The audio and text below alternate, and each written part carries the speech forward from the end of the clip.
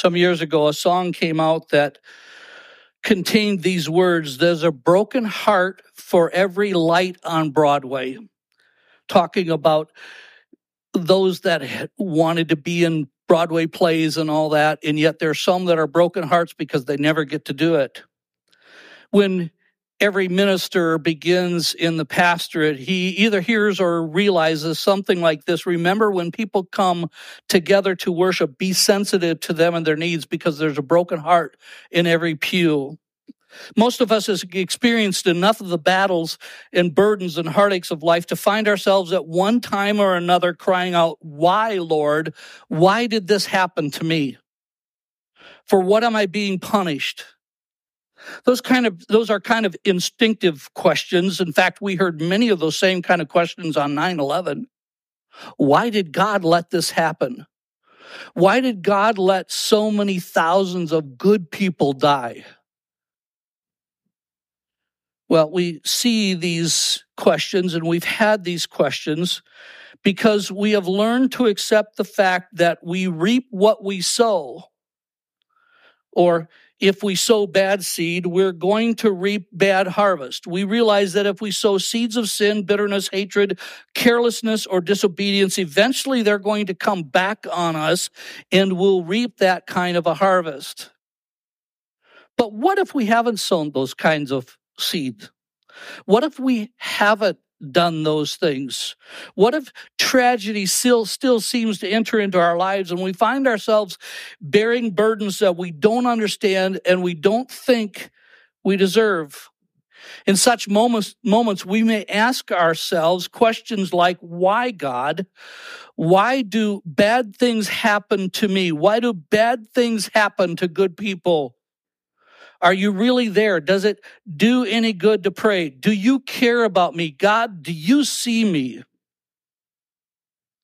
These and other questions arise as we come face to face with tragedy in our lives. Go to the religions of the East, and they will say that you are in a cycle of reincarnation, that all things happen, that because of something you've done in a previous life, you're being punished in this new life, and you'll be punished in the next one for what you've done wrong in this one. It sounds like a real exciting religion, isn't it?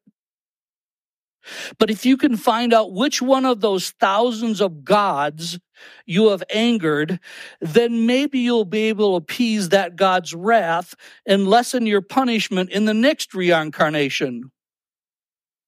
The Muslim would give a different answer. Allah has willed it, and you must learn to accept his will without question. Some in our land might respond to tragedy by shaking their fist toward heaven and saying, God, if you allow such things to happen, then I reject you, I curse you, and I don't even ever want to have anything to do with you again. Why do good things happen to bad things happen to good people? Still others may espouse a theory, as Rabbi Harold Kushner says in his book, Why Do Bad Things Happen to Good People? He says that God is limited in his power, and therefore he's not a participant in our lives. Instead, Rabbi Kushner says, God is a spectator watching us with interest. He says God wants to see good things happen to people, to his people, but he's not always able to arrange it.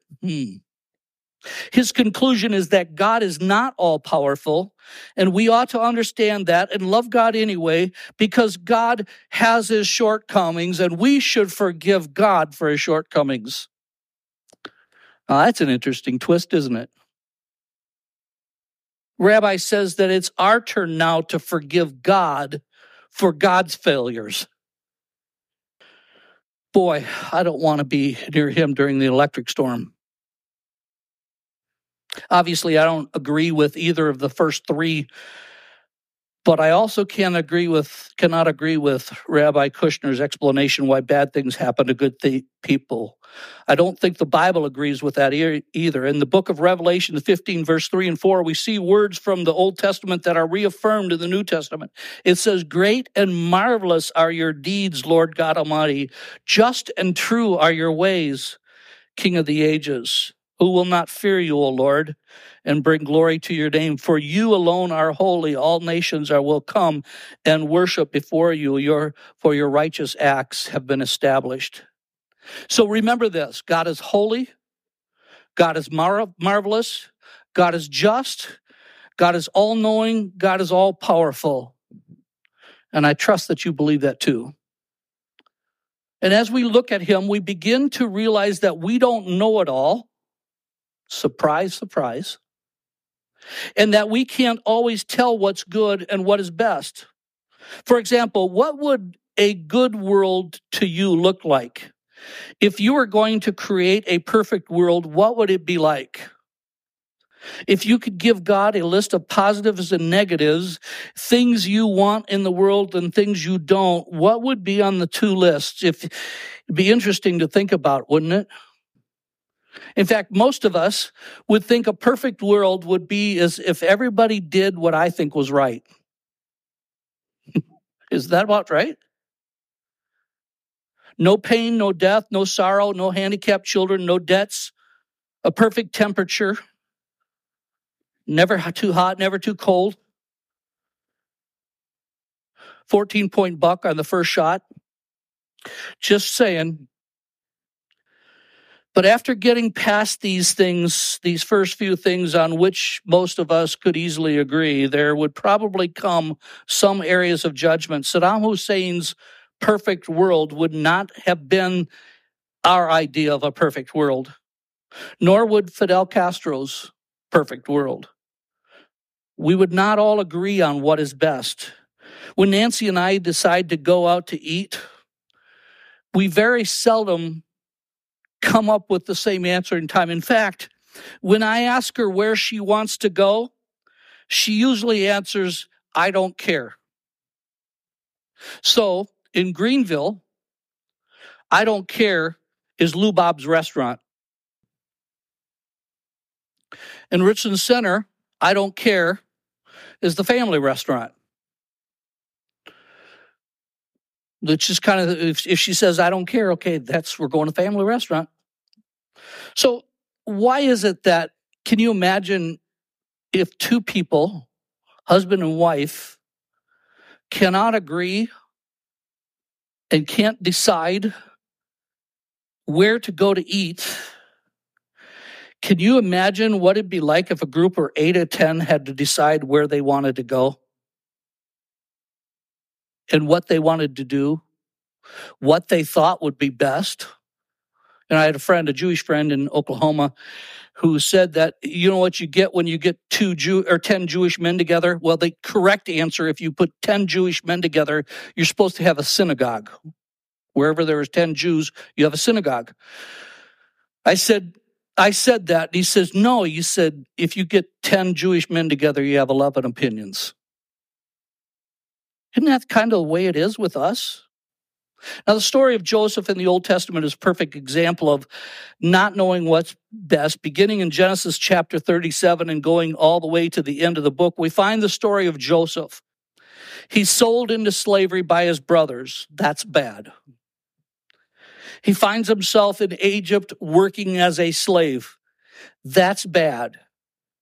He's falsely accused of attempting to rape his master's wife. That's really bad. He's cast into prison, and that's even worse. Meanwhile, his father is grieving over his death as it was reported to him by Joseph's brothers. That's bad, and it's all bad. Why do bad things happen to good people?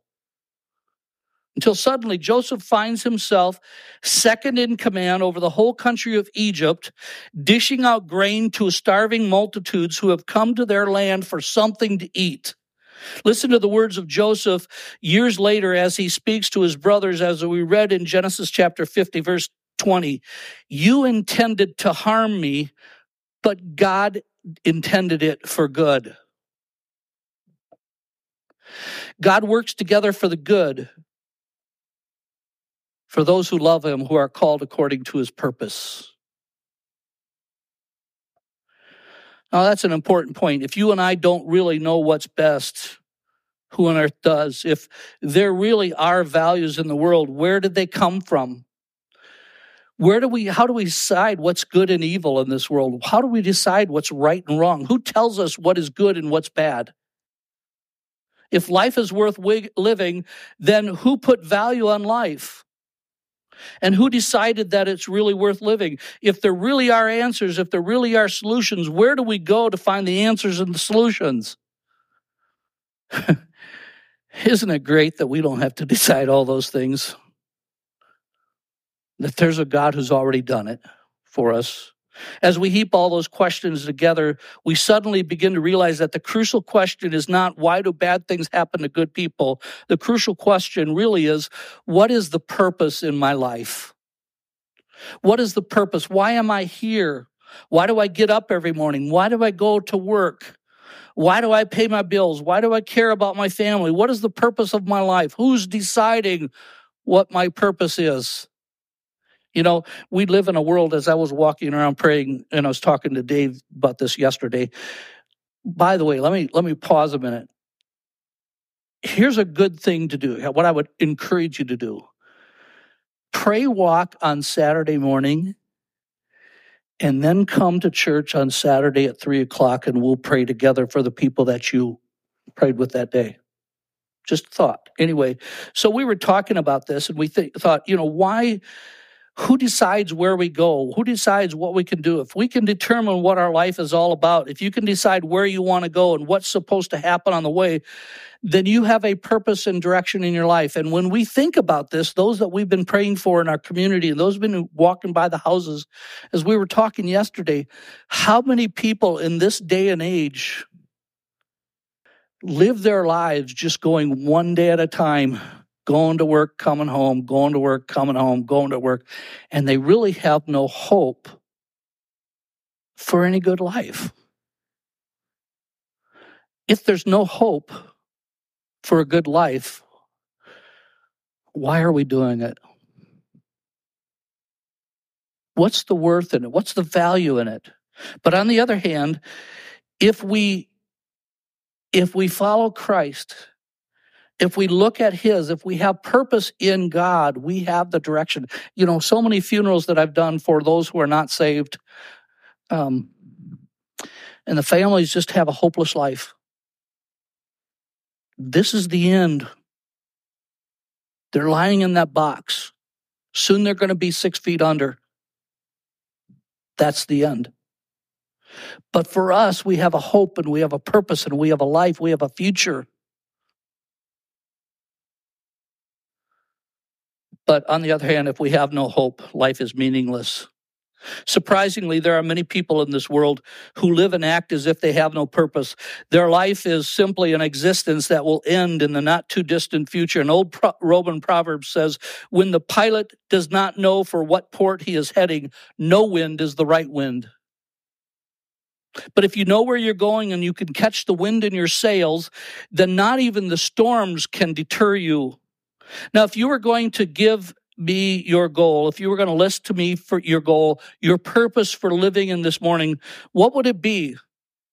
Wealth, fame, privilege, prestige? What would be your goal? What would be your purpose in this life? A prime example of someone who had it all, or seemed to have it all, of these things was the late Princess Diana. At first, here seemed to be like a storybook relationship, storybook marriage, living ever happily ever after. And the world celebrated their marriage. But she soon found out that she wasn't married to Prince Charming. That led to bouts with bulimia, attempted suicide, and affairs as their marriage crumbled around them. Her closest friends said that all she ever wanted out of life was to be happy. But despite the fact that she had beauty, fame, popularity, wealth beyond any imagination, happiness eluded her. She desperately sought it, but her life was not a happy one. And as you know, it ended tragically. So maybe we ought to ask, Again, what are my goals? What is the purpose of my life? Or more importantly, what goal or purpose does God have for my life? In Isaiah chapter 43, verse 6 and 7, God speaks some of very important words. He says, listen to the words. He says, bring my sons from afar and my daughters from the ends of the earth, everyone who is called by my name, who I created for my glory. Bring them all to me. These are my children. God's calling us. This is the picture of God calling his family together. And if we're part of the family of God, our purpose in life, the reason he created us, is to be able to glorify God, to reflect in his presence, and to be a representative of him in our lives. We were created to glorify God. And if you don't have that hope, you have nothing. God's purpose for me, then, is to glorify God in my life, realizing that what God is saying in Scripture could change our attitudes in life. First of all, if God created us and we are his sons and daughters, part of his family, called by his name, then our life is precious. It is a gift of God, and we need to treasure it.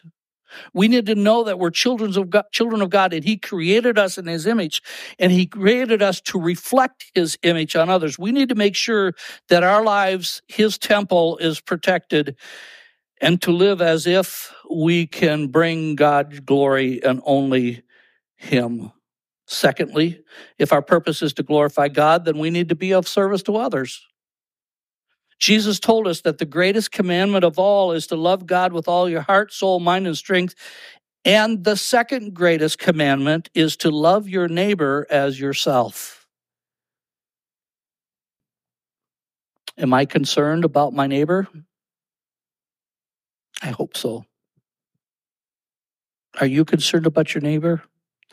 I certainly hope so. Paul writes in 2 Corinthians 1:4 about the God of all comfort who comforts us in all of our troubles so that we can comfort those in any trouble with the comfort we ourselves have received from God. Paul's saying, you have received comfort and strength from God. Now pass it on. Take what I've given you and pass it on to others. Comfort them. Stand beside them when they need you most. Learn to serve where you are needed. Help others find me. So as I make my journey to my final port, along the way, God wants me to touch this person and that person for him. Maybe to dry some tears, maybe to give a sense of hope, maybe to help bind some broken pieces of somebody's life, maybe in some way to speak the good word of the Lord, maybe just to cry together and pray together. Maybe just to have a meal together and tell them that there's hope and there's future and there's fellowship. God's purpose for my life, you see, is to help someone else along the way, and I trust that that's your purpose as well. And then we know that Scripture, that it is his purpose for us as well. Then finally this, and maybe this is probably the most important of all, we realize that we are living not by explanations, but by promises. I want to say that again. We realize that we are living not by explanations, but by promises. So why do bad things happen to good people? We don't have to live by explanations, but we can live by God's promise. For God works all things together for good, for the good of those who love him and are called according to his purpose. We can see that. We can trust him. We can know that. When one of our daughters was in the hospital after her accident, she said to us, "Why did God let me live?" I couldn't explain that. I didn't have an answer for that. But God does. I said, "I don't know, Mallory, but apparently he knows and loves you and respects you enough that he has you here for a purpose. You'll find out what that is." You know, the Word of God, to the best of my knowledge, never tries to explain the why of suffering. Never tries to explain why people suffered, why the woman, the widow, lost her son, and then the prophet raised him from the dead. never tries to explain away why these things are. You can read all about the thorn in the flesh that Paul complained about, and we don't even know what it was, and we don't understand why. All we hear is what Paul said as a promise for God: my grace is sufficient for you. God's grace is going to help us through all of it. Doesn't matter what we're going through. God's promises are always there to help us overcome, not to become victims, but victors, not to become slaves of our suffering, but become masters over them. Max Lucado, I don't know if you've read Max Lucado's books, but in his book entitled The Applause of Heaven, tells about a young man named Robert Reed who has cerebral palsy. This is what Lucado wrote. He can't brush his teeth or comb his hair or bathe himself. He can't dress himself or button his shirt.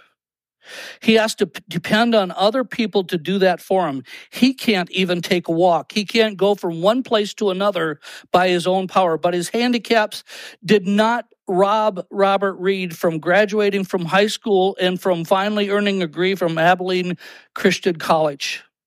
Lucado writes that Robert Reed decided that he would study to be a missionary. So he taught a couple years in a junior college in St. Louis, and then he took 5 trips to different missionary fields. He finally settled in Lisbon, Portugal. Robert Reed found a hotel owner who would rent him a ground floor apartment. He found a restaurant owner who would feed him after hours every day. He found a tutor who would come and teach him the language. And every day he wheeled out to the city park and passed out Christian literature to people who walked by. He spoke to them in his voice that sounded like a record player whose batteries were about to run down. He told them about the love of God through Jesus Christ. And in his 6 years, Robert Reed won more than 70 people to Jesus. One of them was a young girl by the name of Rosa, and Rosa later became his wife. Lucado said, I sat in an audience of thousands and watched as strong men grabbed Robert's wheelchair with him sitting in it and lifted him up to the platform so he could speak to the vast audience of people. I watched him as he took his stiff fingers and tried to turn the pages of his Bible, and along with thousands of others, I wiped away tears of admiration. Here's one who could have complained. Here's one who could have been bitter. Here's one who could have asked, why me? Here's one who could have asked, why do bad things happen to God's people? But instead, Robert Reed read in his drawn-out way the words of God and gave his testimony. And when he came to the end of it, he lifted his bent hand and finger and pointed up to God and said, I have everything I need. Lucado adds, his shirts are held together with Velcro, but his life and love is held together with the joy of God. Why do bad things happen to good people? I don't know. But we have a choice. We can lie down in the muck and mire of our pain and suffering and sorrow and feel all kinds of pity for ourselves and wants everybody else to feel pity for us. Or we can get up and we can walk tall and straight and claim the glory of God by the way we live and the way we overcome the obstacles in our pathway. We can know that God has a plan for us, and that's all we need to know. And when God says, I want you to leave and go to a place I will go send you, we need to trust and walk. Question is, are you going to live your life as a question mark? Or will you live your life as a bold declaration? I was created for good works, to glorify God in all things. And with God's power, come what may, I will bless the Lord. Let's close in prayer. Heavenly Father, we thank you for the stories we see in Scripture, even the story of Joseph and his brothers and what they did to him. And yet, even in all of this, in his time of imprisonment, in his time of accusation against him, in his time of being sold as a slave, in his time of being ridiculed by his brothers and cast out, he simply trusted in you. What his brothers intended for harm, you intended for good. Father, we know that in all things you work together for the good of those who love you and are called according to your purpose. And that's who we want to be, in Jesus' name. Amen.